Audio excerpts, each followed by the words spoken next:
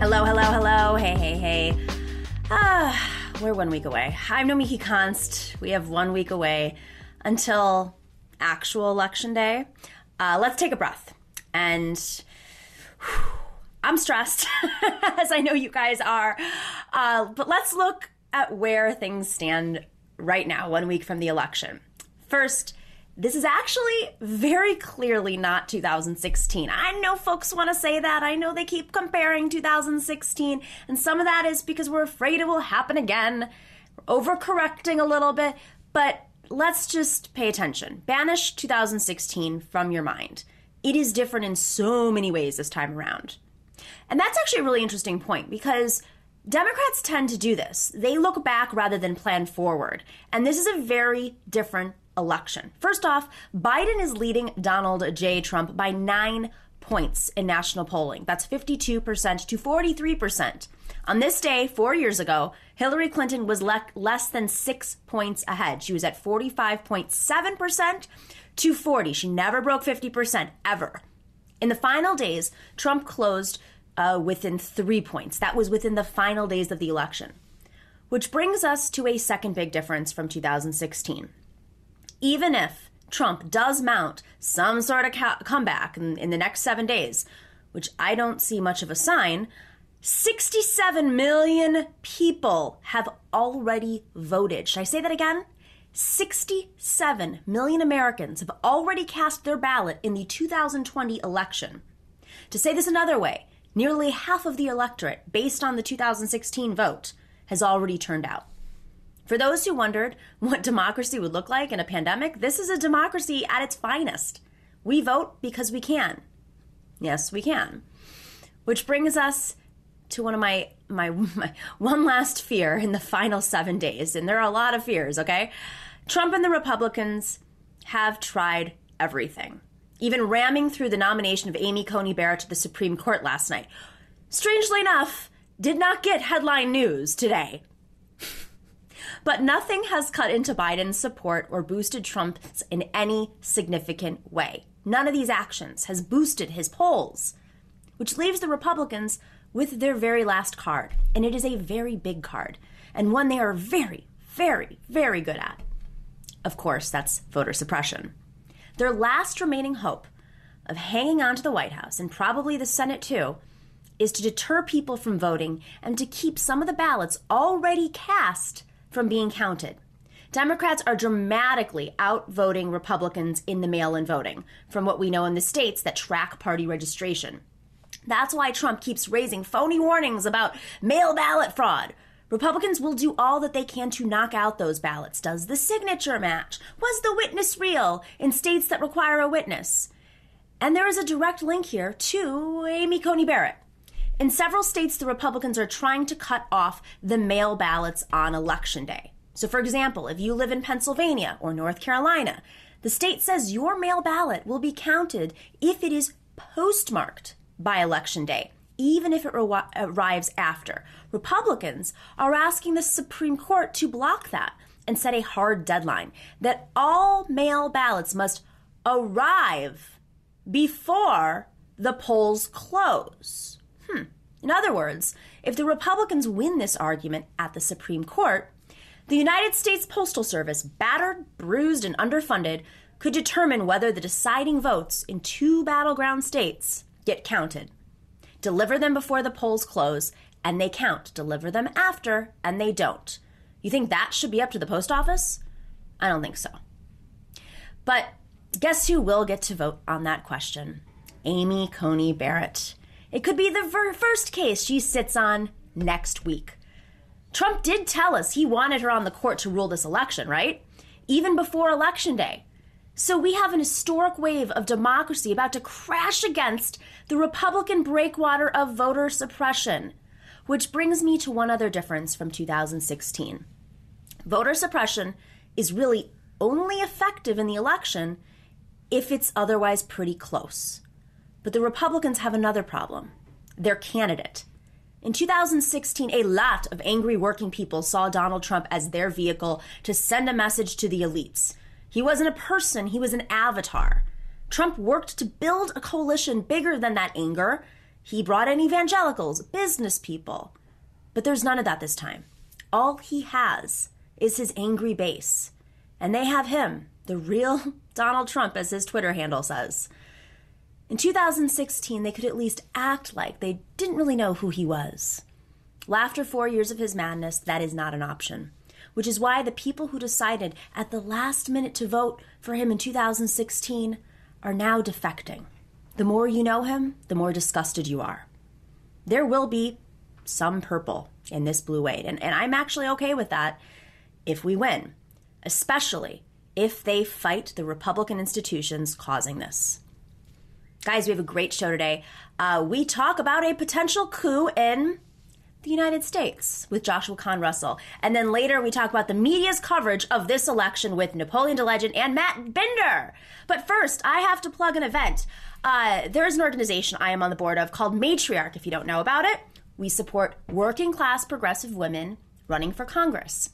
Well, we have a summit this Friday night.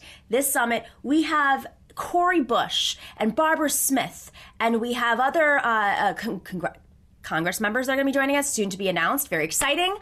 We have activists. We have Jane McAlevey, who's going to talk about the path forward for bringing in class and feminism into the argument. Because one thing that's really important right now as we gear up to Election Day is we have to talk about class. But when you look at the front lines of who has been affected in this pandemic, it's women. I mean, they're on the front lines. When you look at nurses and flight attendants and teachers, those are unions that are under attack, that are female-led and majority female-made up.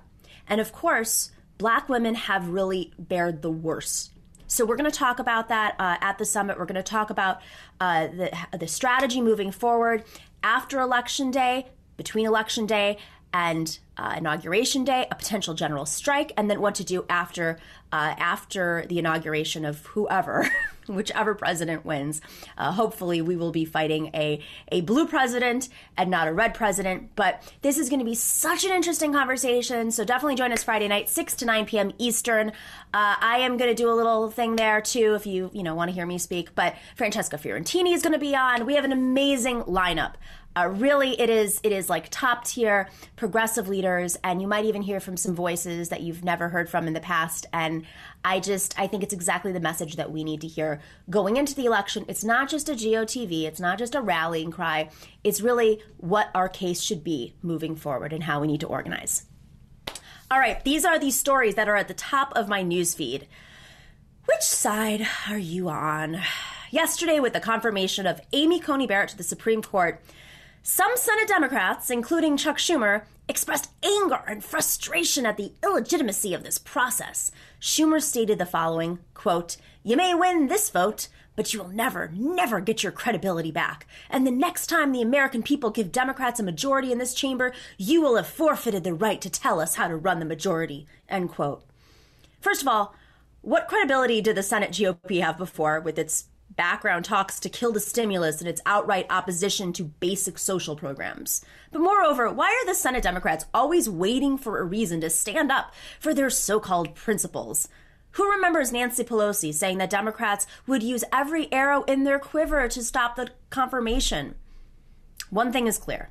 The shared credibility between the Democrats and Republicans comes from belonging to the same crooked political establishment. The Department of Homeland Security is ramping up its intimidation methods against immigrants as Election Day draws nearer and as voters of color historically stand to vote against Trump's bigoted administration. For example, on October 21st, DHS revealed a new expedited removal policy to deport those who cannot prove that they have lived in the country for 2 years and bypass a court hearing process. With billboards in Pennsylvania threatening, quote, criminal aliens and an increase in raids, it is very clear that the DHS is using voter suppression as a tool to continue their reign of terror for Donald Trump. And last, a 60 Minutes interview with Kamala Harris reminds us that the power and profit motive comes before principles in the Democratic Party. When asked by the interviewer, Nora O'Donnell, if she would advocate for Medicare for All in her vice presidential role, Harris said no. Quote, "I would not have joined this ticket if I didn't support what Joe is proposing," she claimed. Despite the fact that she originally co-sponsored the Medicare for All bill in the Senate, before she was running for president and needed progressives, but with a new demand for support among the establishment as the Biden-Harris ticket seeks the nomination, Harris is upholding the status quo. And it's the American people, alongside Medicare for All, that are being abandoned. All right, guys, if you aren't already, make sure to hit that like button, smash it, smash it, smash it, subscribe, and if you hit the little bell, you get an alert when our show is on, which is on live, Tuesday through Friday, from 3 p.m. Eastern to 4 p.m. And if you're not already, please join us on patreon.com. We are putting in a ton of exclusive interviews, like the one I did the other day with Harvey K.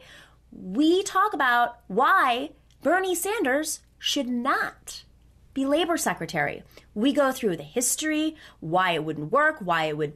I'm not going to tell you, you got to listen to it. That's just what you got to do. You got to go to patreon.com/The Nomi Key Show for as low as $5 a month. That's one Nitro, which is in here. I went and bought one today. I use Nitro as an example because I buy one every day, and it's the only thing that keeps me awake. And, I could probably sacrifice like one a week, maybe like on a Saturday or something, if it meant supporting progressive media, which I try to do. I try to do it too. I have pals out there. I know how hard it is, especially the smaller shows and the newer shows. They really, every dollar counts in helping us build our team, helping us buy a new camera. This is the kind of stuff that makes independent media work. So definitely go check us out on patreon.com/The Nomi Key Show. We will be right back with Joshua Kahn Russell.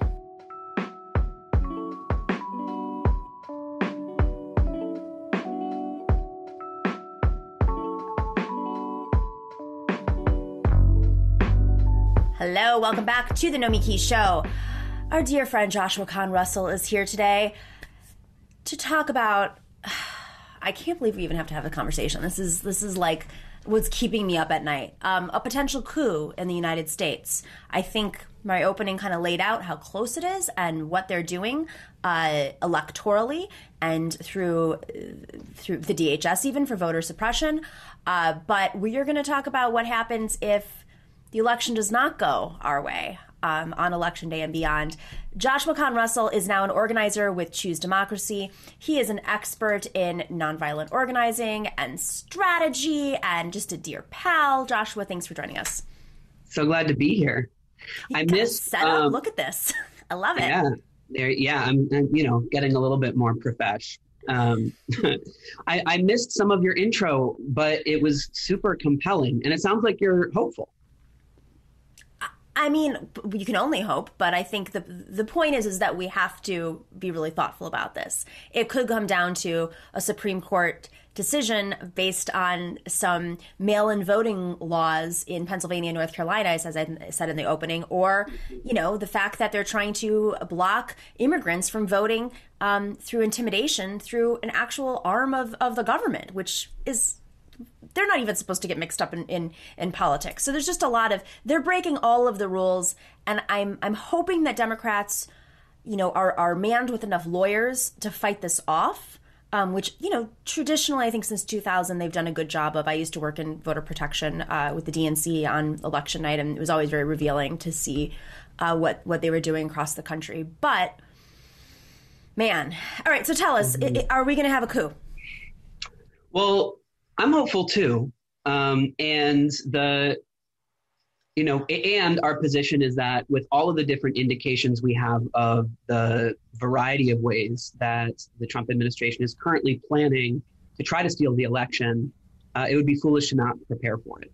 And as we learned from 2000, when there was, we call that a coup as well, what happened in 2000 in this country. And we think if we called that a coup, we might have been able to actually organize and not just rely on the Democratic Party to negotiate and then eventually capitulate. Right. So where do you want to start? Do you want to start with our assessment of why we call it a coup? Yeah. Let's just set the foundation. What is a coup? Mm-hmm. So we're using the word coup for a couple of reasons. We're not trying to be hyperbolic. We're not trying to reference tanks in the streets or anything like that. we're trying to actually be precise and say there's a canon of strategy that we can learn from coups in other countries, that we are approaching a moment where we need to employ those strategies. So, and I'll get more to that in a second, but we call it a coup if, number one, Trump tries to claim victory before all the votes are counted. Right. Or number two, if he tries to stop the counting of votes, which you described one of the scenarios of that, I think, in the intro, or if he refuses to accept the loss in some way. And so there's a lot of different kinds of ways that the Trump administration is already discrediting the election through mail-in ballots. There are a number of different threats that, basically are tantamount to whether that's Attorney General William Barr seizing ballots, or I'll give an example that actually makes me more hopeful.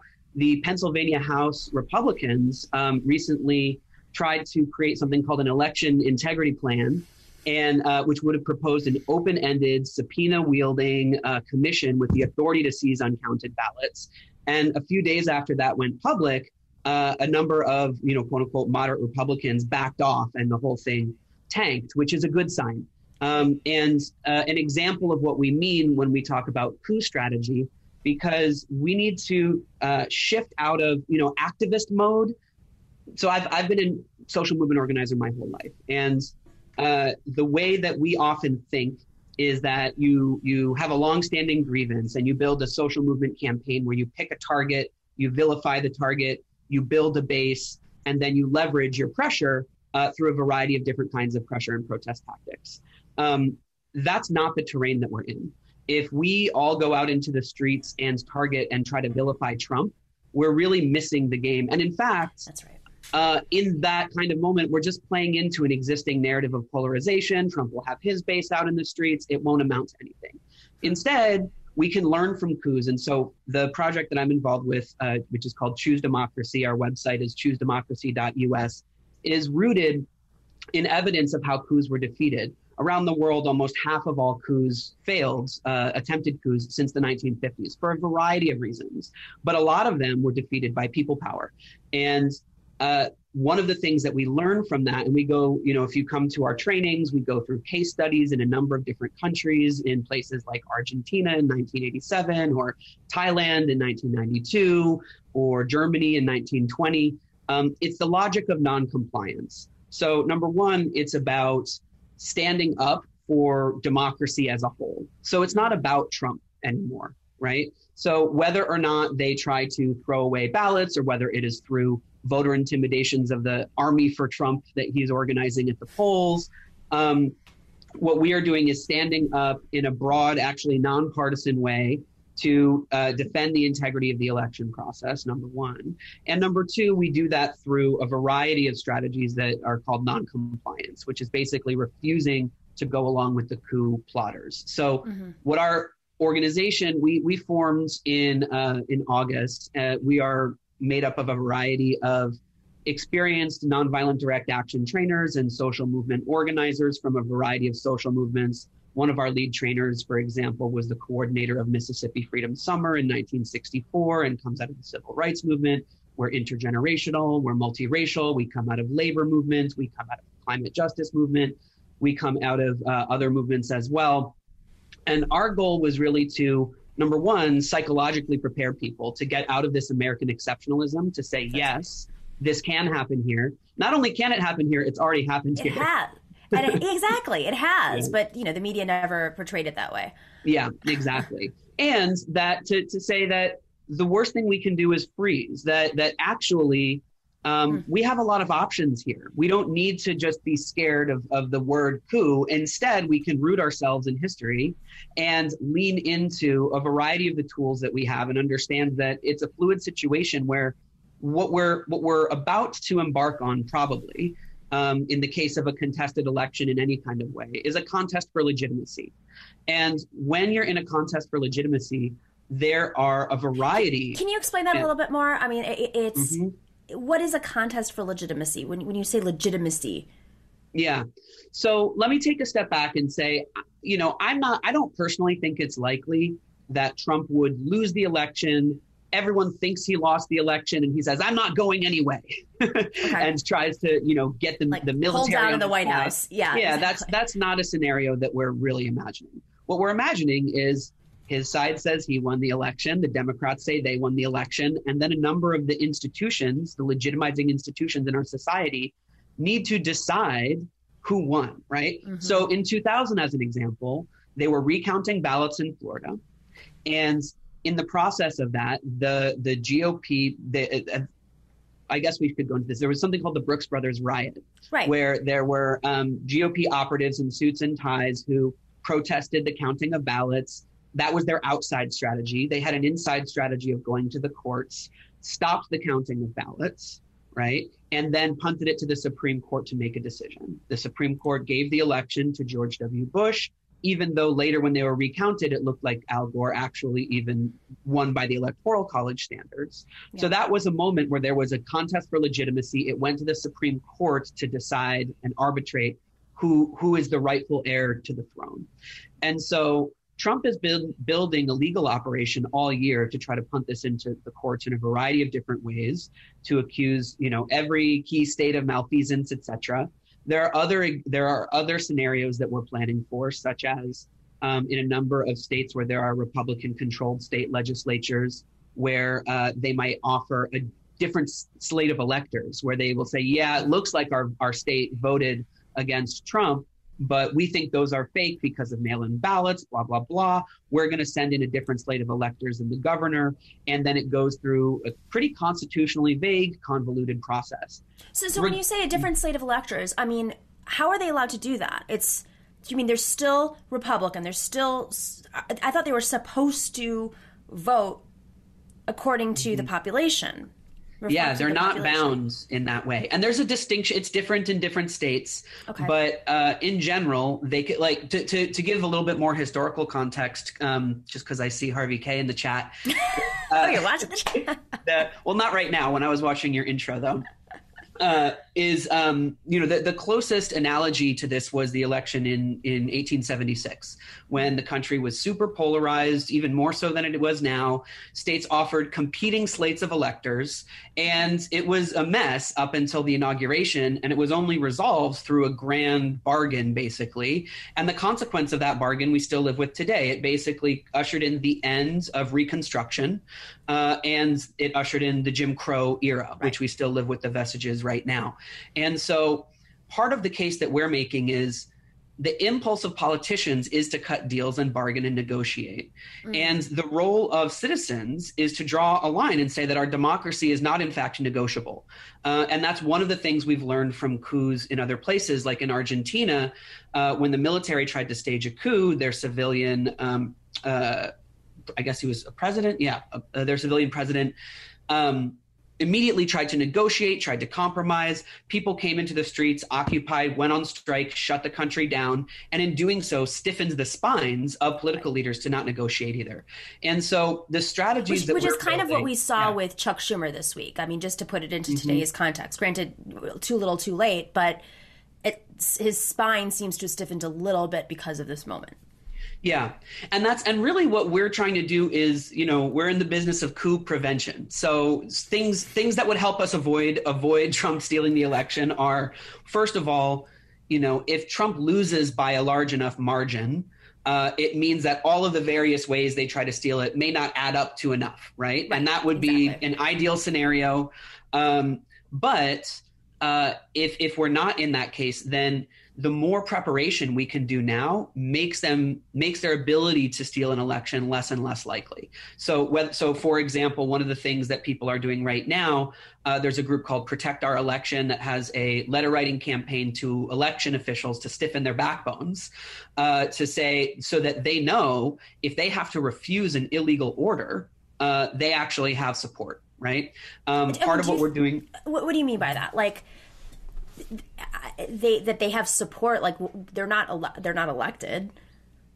No, yeah. So what I mean is that there is a popular narrative and popular support for people to disobey orders of the would-be coup plotters. So so in this case, we're talking about election officials in the context of potentially tossing ballots, invalidating ballots for, dubious reasons, things like that. Another thing that we're doing, well, actually, let me also say that, so on our website, choosdemocracy.us, we have a pledge for people to sign. And the pledge is basically an organizing tool. And there's 4 parts to the pledge. The first is that we're going to vote. We'll participate in the process. The second is that we are going to refuse to accept an election result if a winner is declared without all the votes being counted. The third is that we're going to nonviolently take to the streets if a coup is attempted, defined in the way that I said, described earlier. And then the fourth is that we're willing to shut down the country if necessary in order to protect the integrity of the democratic process. And that's when you say shut down, is that like a strike? Yeah. So what we're talking about is, so for example, the Rochester AFL-CIO, which represents 70,000 workers, just committed to go on strike if there's election tampering, and that they're also calling on the other affiliated unions with the AFL-CIO to do the same. And they're using the word general strike, which, you know, only 10% of the labor force in the U.S. is organized. And so we're using the word rolling strikes, right? We don't actually need a general strike in order to shut down this country.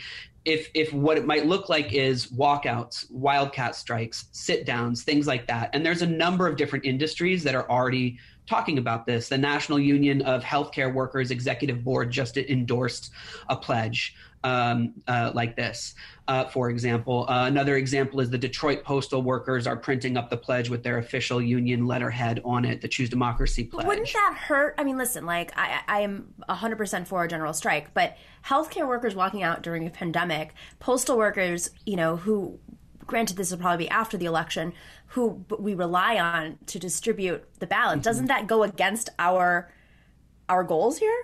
I mean, what if it was just like Amazon workers?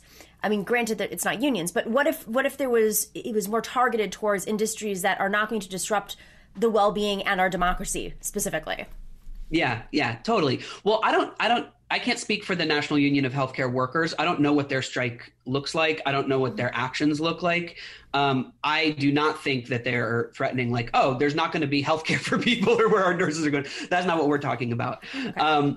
But the postal workers, for example, I mean, this is well after the election. So this is the stage that we're talking about is hopefully it never gets to this stage. Sure. But if it does, this is the last stage of the process. And that would look like shutting down the country, right? And so that's when coups are defeated, what we're demonstrating to power holders is that the country will not move forward until the democratic process is protected.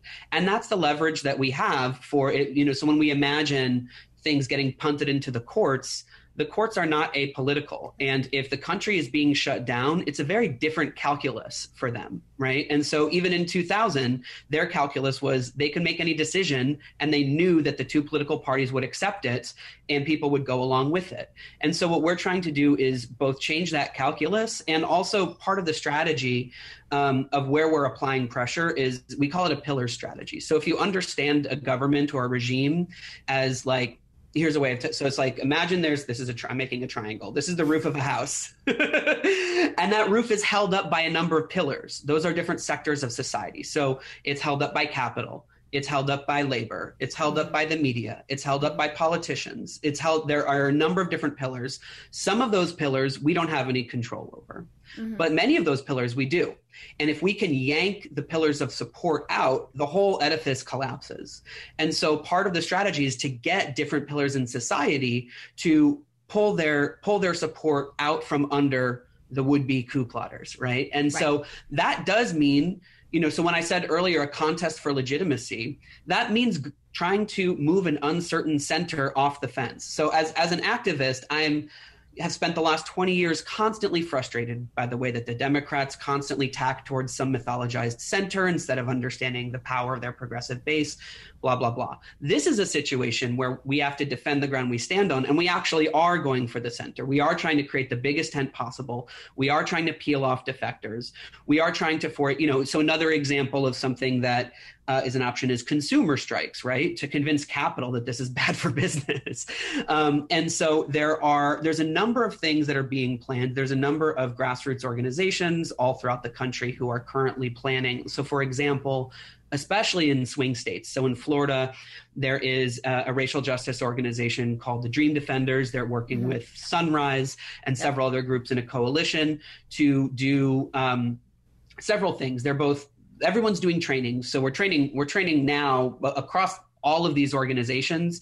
And many groups have other pledges that are similar to our pledge, that it's an organizing tool to get people to, for example, pressure politicians to sign the pledge so that they have something that they can be held to account for. We're doing trainings around de-escalation so that we can anticipate potential violence from Proud Boys or militias or whoever. That was my next one. And basically do, protection at the polls, and then have people organized to be able to respond to a fluid context. So Dream Defenders and Sunrise all throughout Florida are organizing young people to both go on a youth strike if it escalates to that, but there's many steps along the way before it gets to that point. But what we're trying to do is start to seed the ground for a strategy so that if it does get to that point, we are ready. Because the good thing, there's a lot of things actually in our favor.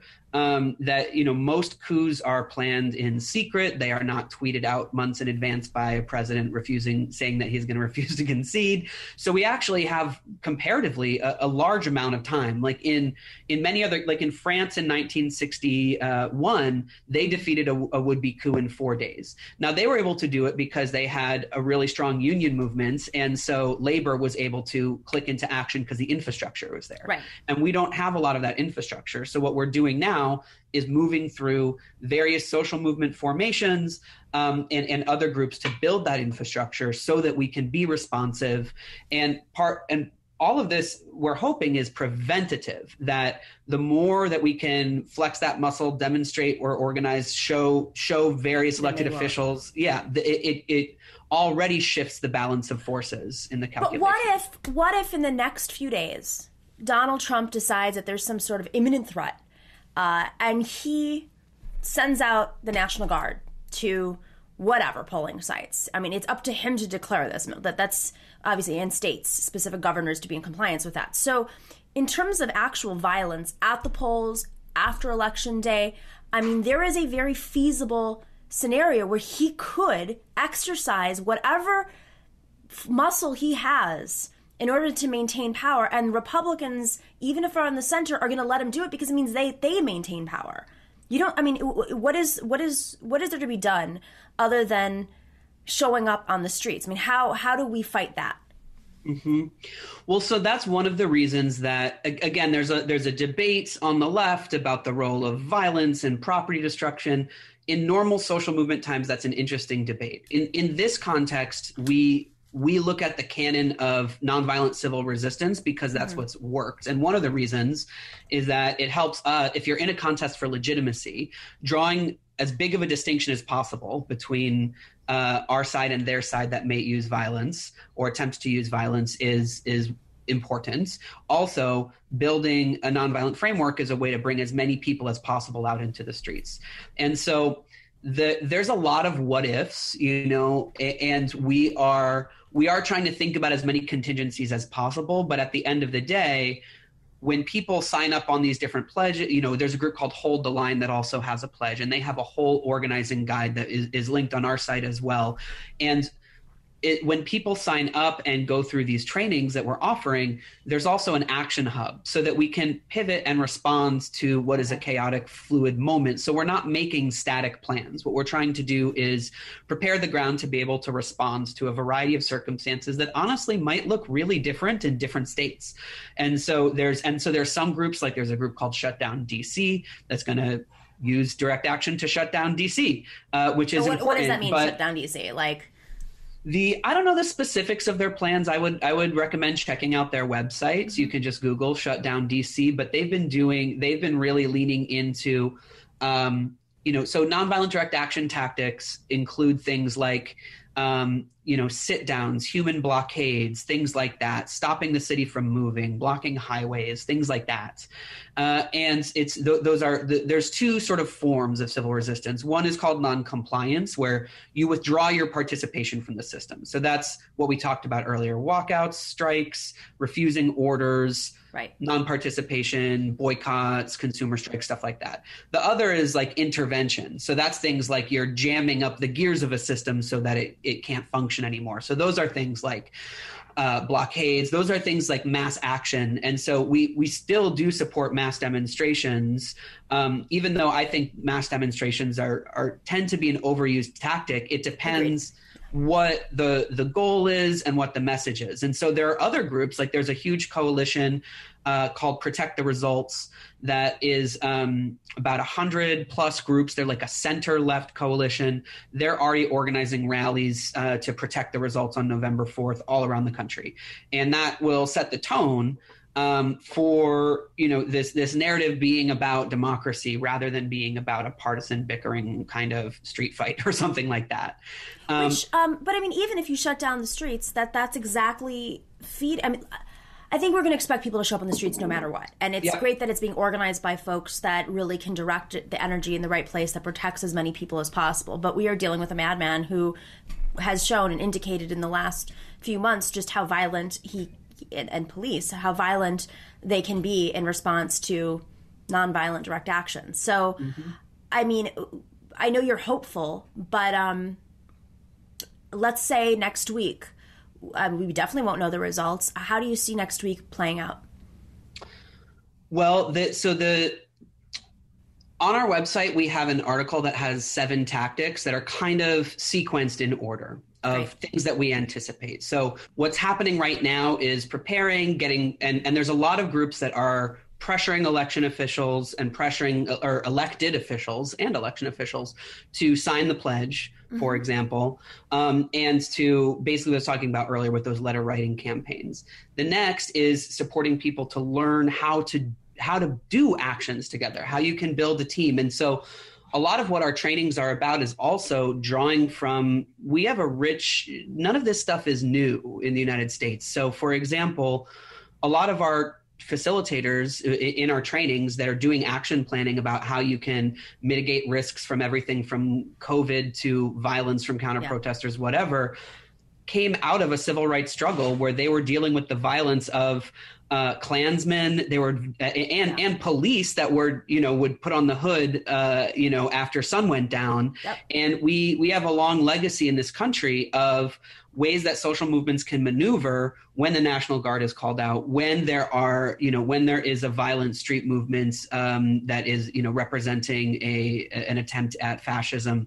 And so we root our trainings in the lessons of those histories, which is why we encourage people to sign up and get a full training there. But then the next step is, so there's so the Hold the Line guide also I would recommend it really does map out a pretty wide variety of scenarios. But after November 4th, there are all of these rallies. And then after that, there's potential actions at the Board of Elections that can happen. And so those are things like protecting the Board of Elections from another Brooks Brothers riot or whatever the equivalent is, right? And so that doesn't look like angry protesters. There are groups that are planning on hanging out at the board, at the Board of Elections during, if there are recounts, for example, and bringing balloons and pizza and kids and trying to make it an accessible, engaged environment so that those workers actually can do their jobs properly and not be intimidated away from being able to do it. So we're trying to create a safe environment as to the degree that we are able to control that. And there's lots of things out of our control. And also, like you mentioned earlier, it'll be chaotic on all sides. There's going to be a lot of people in the streets doing a lot of things. We, as an organization, are not trying to steer all of the resistance to this moment. We wouldn't want to, and we don't even have capacity to do that. We're a grassroots operation of all of us trying to do this in our spare time. But what we are trying to do is offer a framework for people who want to opt into it, where once you sign the pledge, not only can you get trained, but there's an action hub for actions that are in accordance with these principles.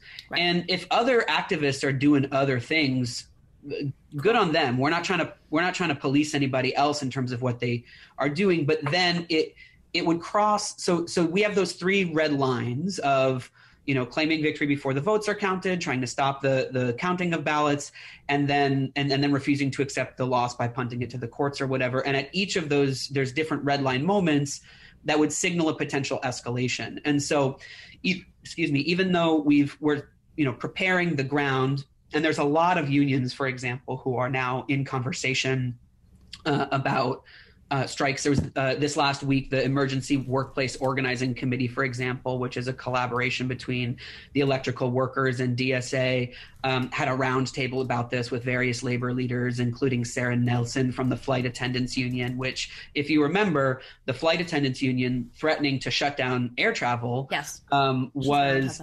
Yeah. Oh, great. So, there's real power here. It doesn't need to all add up to a giant general strike. It actually can be a few different key sectors and key people moving. And our goal is to kind of track this stuff and see at what point different kinds of escalations are necessary. And hopefully they won't be necessary. But given the lessons from 2000, it would be foolish to not prepare. And in the process of preparing, we think it can help revitalize our democracy. That's the other side of it. Right. There's a really great moment here. The worst thing that could happen is everybody goes to brunch afterwards. Joshua, super interesting. What's the website again? We're going to put it in the information. ChooseDemocracy.us. And the last thing I'll say is, if we do fight for our democracy and win, the level of organizing that we can come out of the gate swinging with next year is going to be so energized. And it makes me really hopeful for actually winning gains and not just defending the ground we stand on. Exactly. Take this organization, this structure, including those who might be moving away from capital, even in the centrist world, and mobilize it around things like a strengthened HEROES Act, and many, many other things like Medicare for All. Joshua, love you. Gotta run. We're heading off to our next one. Check it out. Super interesting stuff here. And even imagine, what I think would be interesting is to see business leaders, like CEOs, say, you know what? We are going to shut down our business, pay our workers, but we are going to shut down because we are going to take part from a leadership perspective and join in solidarity with workers and Americans in choosing democracy. So I can see this growing into something much bigger that we never imagined. All right, guys, we will be right back. We have a great panel with Matt Binder and Napoleon DeLegend talking about how the media is handling this election, especially in the last week. Jeez. Stick around. We'll be right back.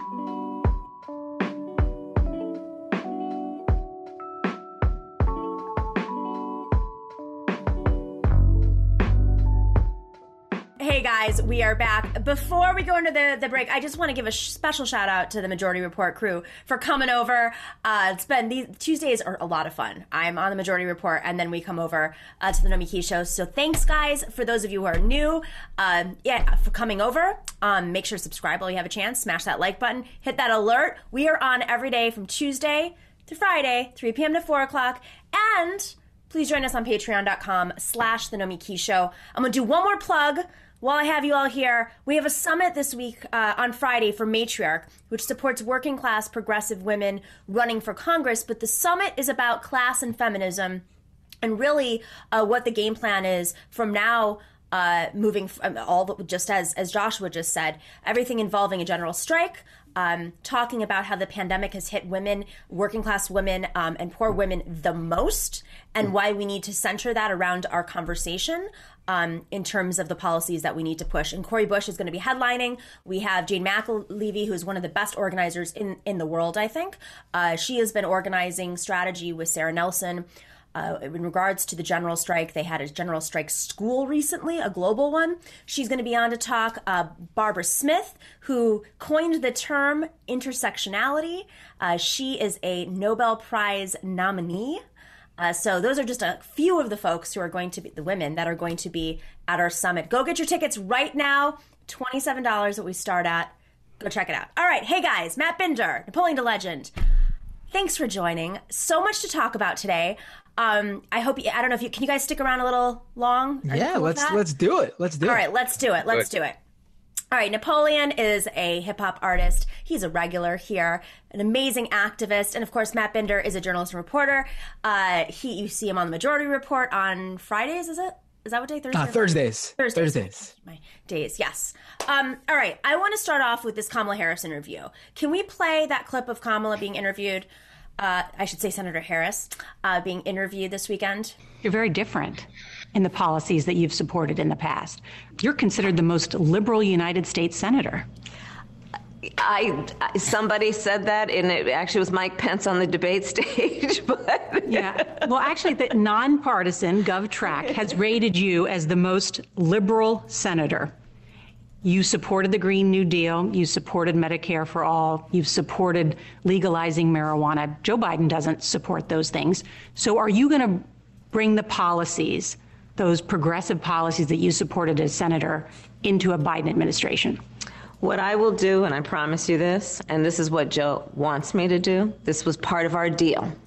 I will always share with him my lived experience as it relates to any issue that we confront. And I promised Joe that I will give him that perspective and always be honest with him. And is that a socialist or progressive perspective? No.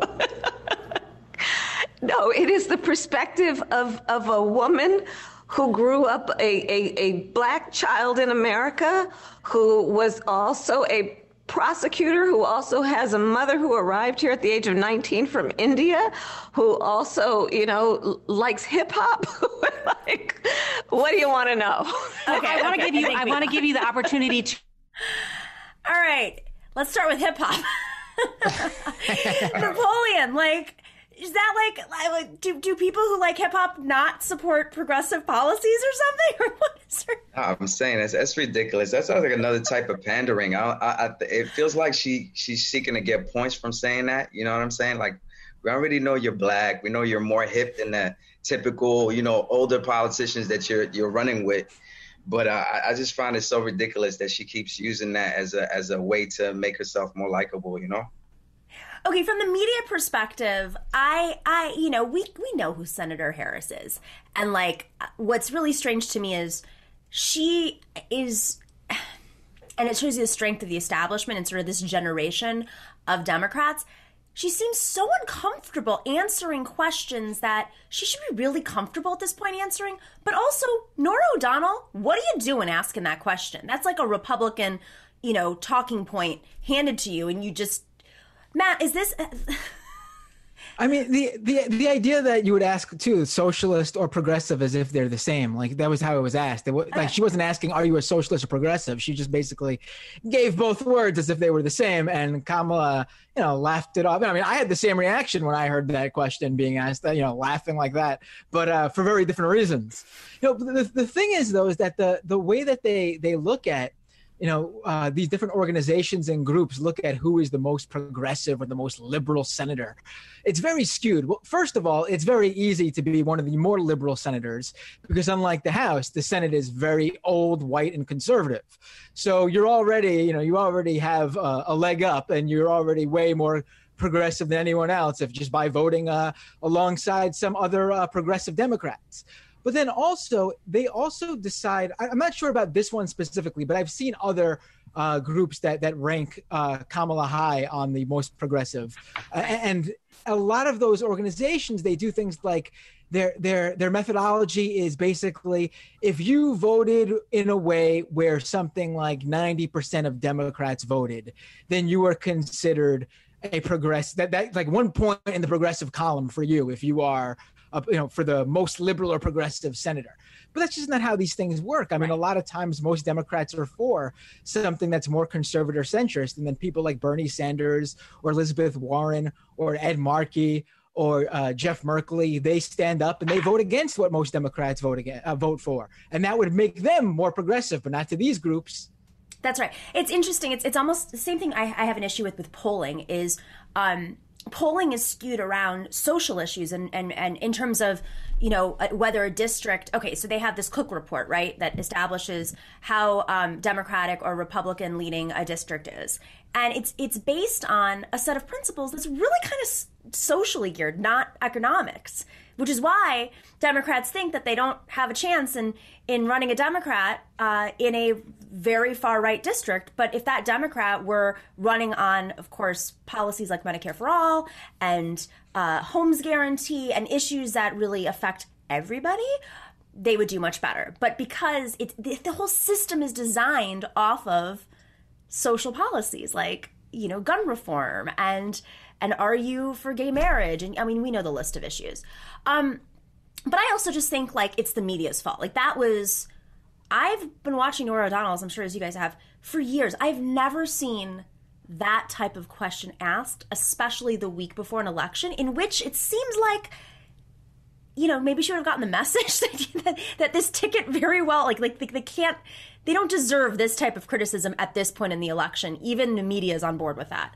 All right. I actually can't tell if they really think that Kamala is like Bernie Sanders light or something like that. I'm really trying to understand where they come, because that's not the first time she's been asked something like that. She's been constantly pushed as the person who's going to like take over for Joe when they put him out to pasture a week after he gets inaugurated, and then she's going to bring in some big socialist agenda. Where are they getting this? I would love to know. I mean, I wish. I wish. I mean, but maybe it's because not. she's younger and she's going to have to respond to us. That's my only theory here. So there's another piece of media frustration. This was published. We covered this in the Majority Report today. This was published in Axios, which is let's just keep in mind, Axios, the guy who ran Politico, was like, oh, Politico is not pro-business enough. I'm going to start my own company called Axios. So Axios published this article about a scoop. The Lincoln Project, the great guys at the Lincoln Project, are becoming a media business, an empire overnight. Can we show that article real quick, Dorsey? We have it handy.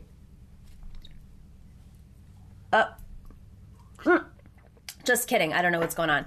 I think we have a glitch. Dorsey dropping the ball. What's going on, Dorsey? He's on it all the time. It's my fault. I dropped this in last minute. But anyways, the Lincoln Project, I mean, we know this was founded by Republicans, the Never Trumpers, and they've made it a brand. There we go. Thanks, Dorsey.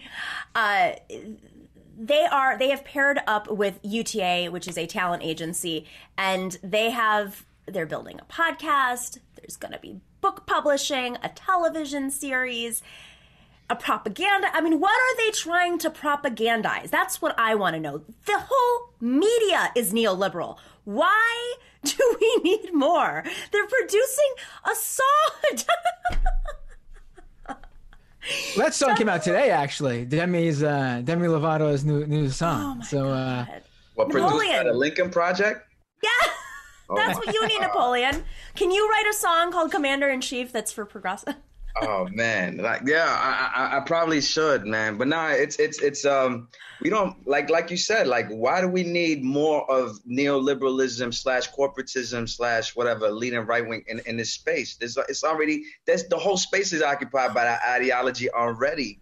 You know what I'm saying? And it's like it's so hard for the money's there exactly, and it's like it's so hard for like media's like this show and other shows to cut into that space, because it's like. It's almost like I feel like we cover reality, and these left-wing shows, we cover like reality. We talk to real people. Like last week, you had somebody from DACA. You talk to somebody like Chris Smalls. Like when you watch these shows, it's almost like watching a game show. It has nothing to do with like reality. I think it's a real war between like ideologies and narratives that's being pushed out there. But at the same time, and Matt, you cover this all the time, you have the right wing being given every single algorithmic and financial benefit, and shows like ours and others really having to try to break through whatever crevice they can just to get eyes, you know, and not in ad dollars too, of course, because if you're on YouTube.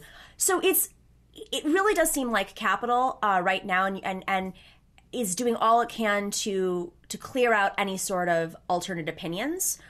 It's not going to ever be possible. They've never been able to do this. I mean, people used to pamphlet and they'd still start revolutions. So, you know, that's what we're going to have to move to, I guess, is writing invisible ink pamphlets. The right has always been really good at the right-wing grift. We now know just how good they are. They've basically taken the right-wing grift blueprints and they've basically made a right-wing grift for liberals. It's amazing. Usually it's funded by, the right, the conservative base, whether it's a religious sort of group getting funding from evangelicals, or, a far right group getting funding from, white supremacists, or, a libertarian organization based saying, oh, no, it's really for states' rights. But in this scenario, we have a right-wing group basically getting all their funding from liberals. And it's stunning. I mean, especially if you're someone who's been doing this, working in left-wing media, even if you're not super far left, just someone basically working in liberal media or progressive media, and you've been trudging at this for like a decade, since the Bush administration, that's even longer than a decade, and these guys come along basically saying, Trump, we've been awakened by Trump, everything. We've created the monster, but we now suddenly woke up to it, and we need your money. And then seeing them get these millions of dollars, it's extremely frustrating, to be honest. And I say this as someone who's quite frustrated by it. Yeah, I mean, if they came out and said, I would love for one of their Lincoln Project ads to be like, listen, Trump awakened us, and now we regret the Iraq War and murdering millions of people and literally writing those policies in the Bush administration. Maybe I would take them a little bit more seriously if they actually explained why they hate Trump, other than he's a meanie and he's crazy and he's embarrassing me. That's it. I mean, I've actually been shocked that they've been able to hold their tongue for some of these other issues that they usually support, like with the Supreme Court. I was shocked they came out and said they weren't for Amy Coney Barrett when, they are. I feel like they're just saying they're not to maintain their grift. I mean, right. They're happy about it. Demi Lovato was like, I'm not doing your video if you come out in favor of. Right. Napoleon, what were you going to say? No, I was gonna say that they're monetizing the fact that they're well branded right now. I didn't know about the Lincoln Project probably early last summer. I didn't know who they were till I started hearing everybody talking about it. So it's just another capitalism, opportunism. Where let's make some money now that people know our name. Let's create a whole network around this. It's just there's no substance behind it. To me it's just a money grab. That's right. And you got to pitch him, Napoleon, and make some of that money and bring it over to the left. You got to do some sort of coup. Infiltrate. It's some sort of coup and try to see what happens, man. They probably don't even understand rap like that. They can send me some money and I'll make a progressive song that says for the Liquor Project. You should do one for Kamala Harris, and maybe, because she listens to so much hip hop, maybe you can get her back in favor of Medicare for all through your music. Well, you know what, though? Biden, they got two real legit prominent battle rappers. I think they're both from one from Harlem, one from Queens, to do a battle rap for Biden, but it just came out very corny, extremely corny. But they got the right people, so Biden's whoever was working there knew the right guys to get, but it just didn't come across I don't think people in that scene really looked at that oh, that was dope, that was nice, See, I missed it. It's a thin line, when you do things like that, with your credibility and your artistic, it's a thin line to play. But if you could use your artistry to lobby them, I mean, since they're listening, Kamala, listen to Napoleon, listen to what he's saying to you. And maybe that's how we'll get into her mind. Kamala, call me. I'm willing to talk to her. It's like when you force, I don't have kids, but when kids are learning their ABCs by music. Same thing. Becoming a progressive by that. Or the Hamilton dude going Tim Kaine in the membrane. Just do that. No problem. Right. Okay. Before we wrap up, I do want to talk about how leftist influencers and even Jacobin are being deplatformed or being censored. And I say censorship because I know when I criticize Joe Rogan, people think I'm talking about censoring Joe Rogan, who has the largest podcast on the planet and made how much, Matt? How much money did he get his first podcast on Spotify? $100 million. I'm not censoring Joe Rogan. I'm saying stop giving platforms to Nazis. He has a choice, an editorial decision to make, to have thoughtful people on, but when you give the person a full audience, that's giving them a platform. Okay, so just had to make sure. So Jacobin, they tried to post an article on Marxism and another Esha who's a dear friend, Eshel Legal is her handle on Twitter. Her Twitter account was shut down because she talked about the death of McCarthy and like how the neoliberals are trying to revive McCarthy. And it was like, he's been dead for 50 years, 60, I don't even know how long. And they censored her account. They shut it down because of that post. So there's this trend happening right now, a week before the election, 2 weeks before the election, in which key accounts that are influencers, especially on the left and maybe beyond, are being silenced or deplatformed even. And you know, I'm sure the excuse they're going to make is we're being very careful that there's no voter, suppression tactics out there. But yet Ben Shapiro still has an account on Twitter and is the most popular account on Facebook. So Matt, I mean, like, how do we fight this? I mean, here's the thing. I know a lot of people on the left think that this is something that like, oh, it was inevitable. You deplatform, you want these social media platforms to deplatform the right, and it's bound to come back the other way. But I don't know. I mean, I personally don't like major corporations deciding these things. But it is the situation we find ourselves in. I mean, do I go out of my way to petition for someone like Alex Jones to get kicked off of Facebook, Twitter, and YouTube? No. But am I going to die on the hill of fighting for him when he does? No, not that either. I mean, a lot of times these guys are basically, breaking policy on these platforms. And a lot of times, these policies they're breaking aren't even like, taking, they're saying something they don't like. It's like basic policies that are platform specific, like using fake engagement to boost your stuff. What does that mean for folks who don't get it? Right. So there's a lot of times, and this happened with I believe Turning Point USA on Facebook is a good example. Basically, you pay for people, or you yourself create fake accounts, or you pay people to create fake accounts, and you basically get them to like and favorite and share your stuff so that the algorithms on these platforms see that, oh, look, this content is being shared by a lot of people, a lot of accounts. It must be content people like to see. And these algorithms are basically made to keep people on Facebook, YouTube, and Twitter as much as possible. So they then take this popular content, or content they think is popular because they're seeing it being shared so much, and they then boost it in people's news feeds in hopes that more people see it, more people share it, more people like it, and it goes even more viral. So a lot of times these conservative groups, and Turning Point USA is a good example, get caught for doing this stuff, but these fake accounts will get banned, but the actual main account by the organization that helped organize it all, they don't get banned. And that's basically Facebook actually giving these right-wing groups, an okay to do these things. So long story short, the reason I'm bringing this up is because I don't think that this has anything to do with how Twitter, Facebook, YouTube, et cetera, treat the left. I think, the left would be deplatformed for these things regardless. Because we see that they don't want to really deplatform the big figures on the right because they're afraid of the right making a big stink out of, oh, there's anti-conservative bias by these liberal organizations. Is that why they're afraid, or is it because they're making a lot of money off of them? It's a little bit of both.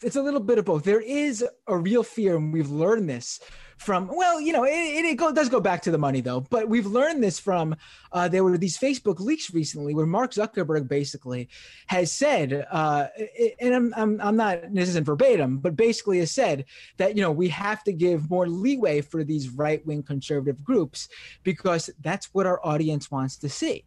So we can't drive away our audience, which again then goes back to the advertisers, but they do give more leeway to the right. And this is something that we've seen over and over and over again, regardless of what people think about this sort of anti-conservative bias. Yeah, the openly white supremacists get banned, but if that's your anti-conservative bias, you're also admitting that white supremacy is the conservative viewpoint. Like that's just your natural stance.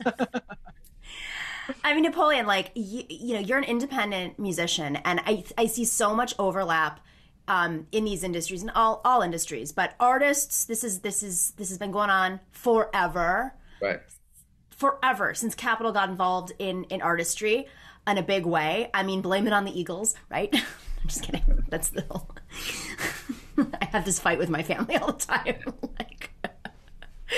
But Napoleon, like, how is it affecting, the hip hop industry right now? Well, like like independent artists, it's not just hip hop. I think it's for music in general. Like ever since like the music business got consolidated, where all there used to be more record labels, and now there's like 4 or 5 or something like that. Everything consolidates. So it's Universal, Sony, and Warner, and then everybody else.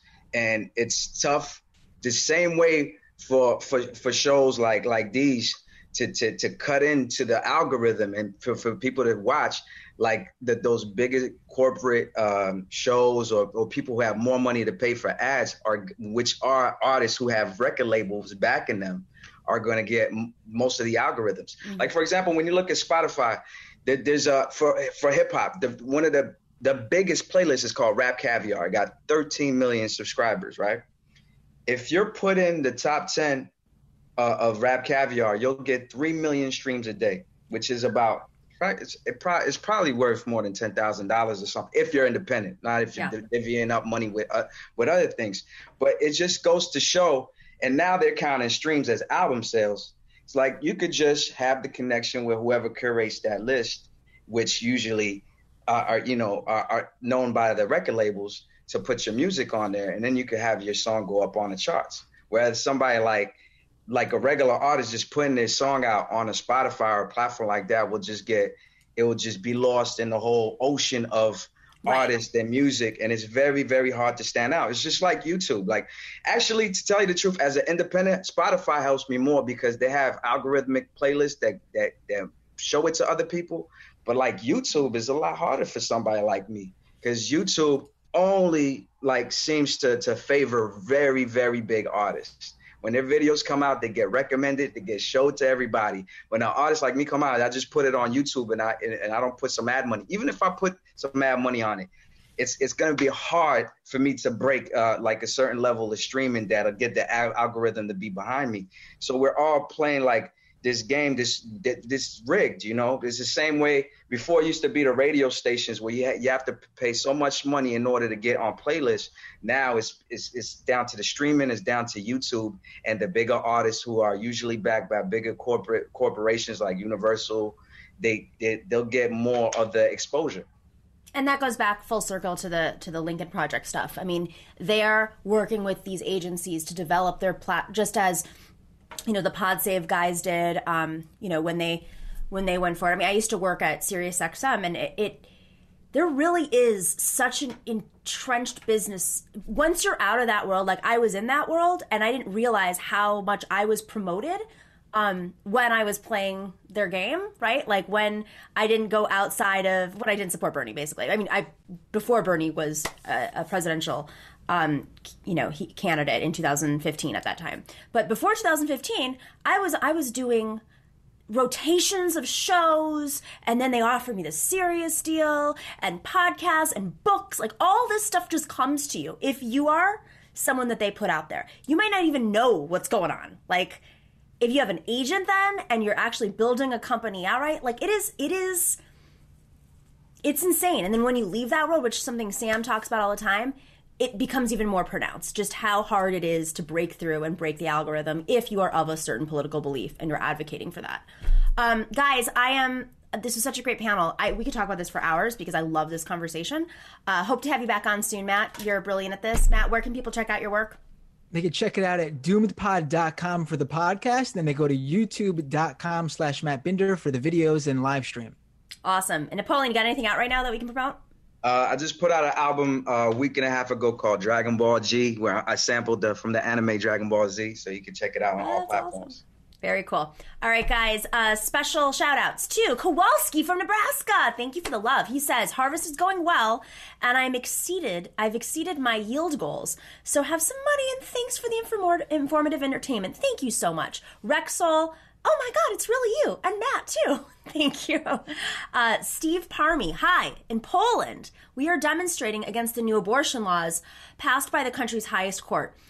Is Poland present the United States' future? Is Poland's present the United States' future? I don't have my glasses on. Hopefully through activism, we will stop this. I really hope not. This Supreme Court, I mean, I don't think there is a choice but to pack the courts at this point. I just don't think. I think that Schumer is going to be forced to be put in that situation because it's not just the Supreme Court's attacks on the right to choose, it's everything else that comes that we just didn't campaign enough around maybe as a message, but it's another topic. Thanks to Professor Harvey K and everyone for mixing it up in the live chat. Guys, we have a special right now on Patreon. Harvey K and I talk about whether or not Bernie Sanders should be labor secretary. I'm just going to tell you, I am against it. You can find out what his perspective on it and whether or not I swayed it too. But he talks about the history of the labor secretary, the labor department, and really what impact a Bernie Sanders as labor secretary would have versus the impact he has as a senator right now. Thanks to MIDI Doctors for working the algorithms. Today we destroyed our record for likes and viewers. Oh my God, fantastic. Good job, guys. And big thanks to Bob the Mod for keeping the chat room honest. Guys, go check out the Matriarch Summit. I'm going to plug it every day. Get your tickets now. It's an amazing lineup. Oh, we just brought on Tara Hauska. She was just confirmed. I think we have another person that was just confirmed too. I'm getting updates as I'm on the show. But really, really exciting. Corey Bush is going to be headlining. We have Francesca Fiorentini is going to be there. Barbara Smith. Who else am I missing? Jane McAlevey. We may have a few more big names coming soon by the end of the day. So get your tickets now. It's going to be an incredibly thoughtful conversation and rallying cry as to why class needs to be linked to feminism and why moving forward, we always talk about the two together. And really, even, if you want to bring an abortion into the conversation, which it should be, reproductive rights are the people who are at risk of losing their reproductive rights the most. Are people who cannot afford to go fly to Switzerland to have an abortion, okay? Or cannot go to a different state to get any sort of care needed. There are there was a very famous video of me on C-SPAN where I dropped an F-bomb. You guys may have seen it.